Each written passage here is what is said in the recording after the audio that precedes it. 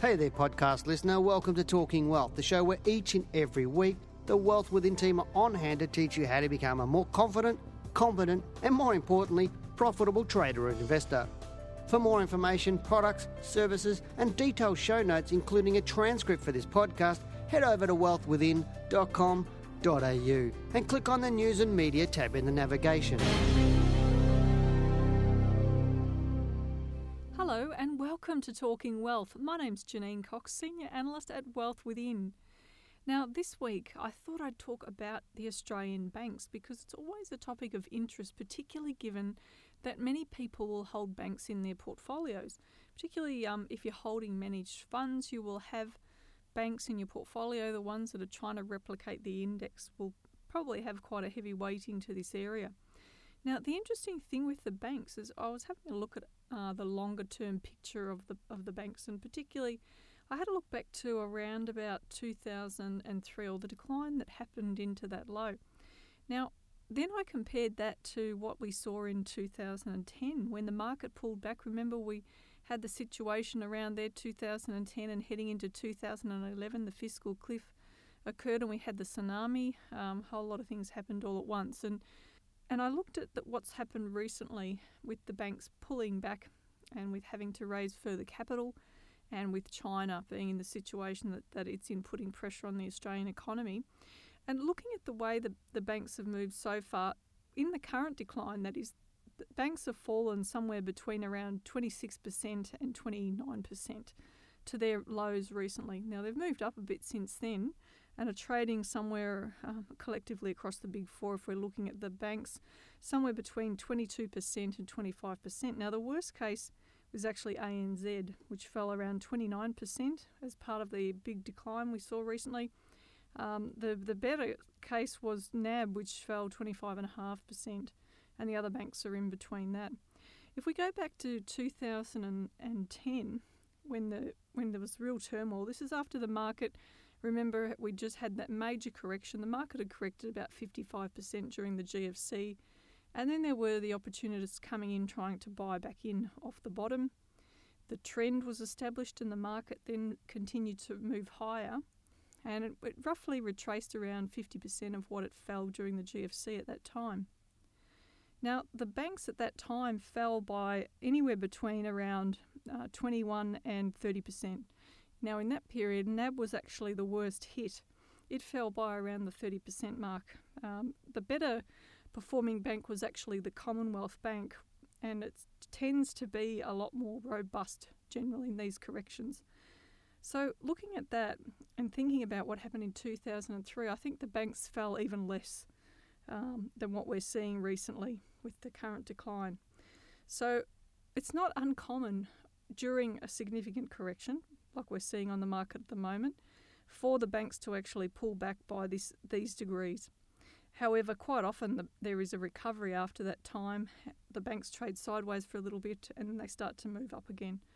So it's just a question of timing now, whether they've fallen enough, whether the market has got further to fall or not. And the way that the market is looking at the moment, it's trying to find support around that 5,000 point mark. The recent pullback that occurred took it just below that level.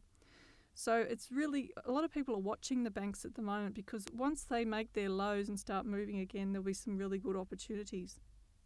But of course, you want to have some good rules to be able to get back into the banks, really solid technical rules with good and well-tested entries. So that means having back-tested those entries and looking at the bigger picture of analysis to confirm that the major hurdles have been jumped over, if you like, before you actually enter the banks, because of course when a stock is in decline it can always slip that little bit further before the bottom comes in.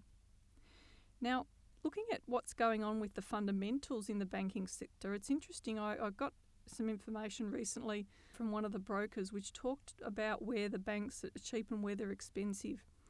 And in this article, around about 13, when the PEs are around about 13.5 or more, they consider that to be the expensive zone.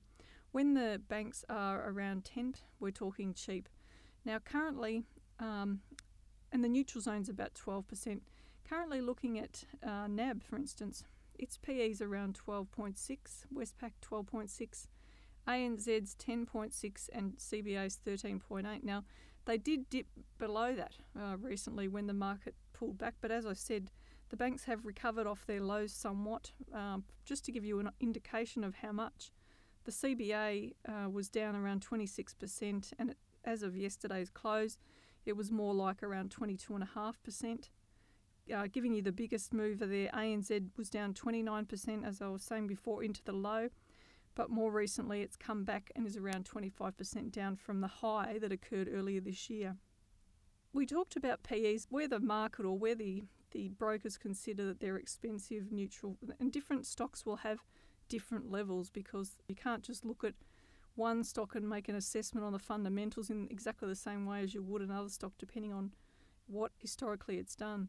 So looking at the dividends, the industry also look at that to determine whether a stock's cheap or whether it's in the neutral zone or whether it's expensive. And when banks start to pay dividends up around the 6.3%, say, they're becoming what the industry considered cheap. We don't like to use that term very often. I'm just referring to some of the information that I have seen. Now, NAB currently pays a dividend, these are all fully franked dividends, of 6.4%, Westpac 5.9%, ANZ 6.5% and CBA 5.7%.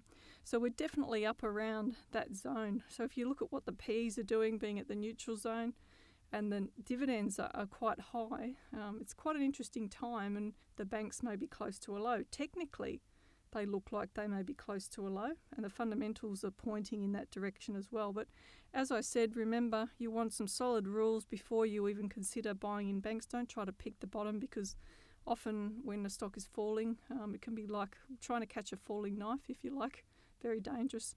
And in this situation, you might be thinking, well, the dividends are high, I'll pick the return up in the dividend. But, it's always possible for stocks to go lower than what we expect. You just want to make sure that you're getting in when the money's going back into the stocks rather than when the money's still coming out. So I hope you've enjoyed the discussion today. If you're thinking a bit about bank shares and whether you're holding them or whether you're looking for new opportunities, and that might shed some light on a few things, but simple rules like using Dow theory to enter or using Gann swing theory, all rules that we teach in the Diploma of Share Trading and Investment. If you're wanting to learn simple Dow theory and an overall view, get a basic structure for how to select stocks and how to buy and sell and how to read the charts, then the Trading Mentor course that we've got online is probably the best for you to get started in. In the e-news that came out today, you'll see a number of opportunities for you to be able to learn all the different techniques to be much better at buying and selling, and also to be able to learn how to protect or preserve your capital in the market in situations like is occurring now. So you can either look at our diploma course, which is in the e-news. I think we've also got the short course in there, which is really the first 3 modules of the diploma course, and the Trading Mentor course, which is a very basic entry-level course, which is not a course that's accredited. It's a separate website, which is www.yourtradingmentor.com.au. So continue to watch the market with interest. All the best with your analysis and your trading. Bye for now. Thanks for listening to this week's podcast. For more information, products and services, and detailed show notes with a transcript for this podcast, head over to wealthwithin.com.au and click on the News and Media tab in the navigation.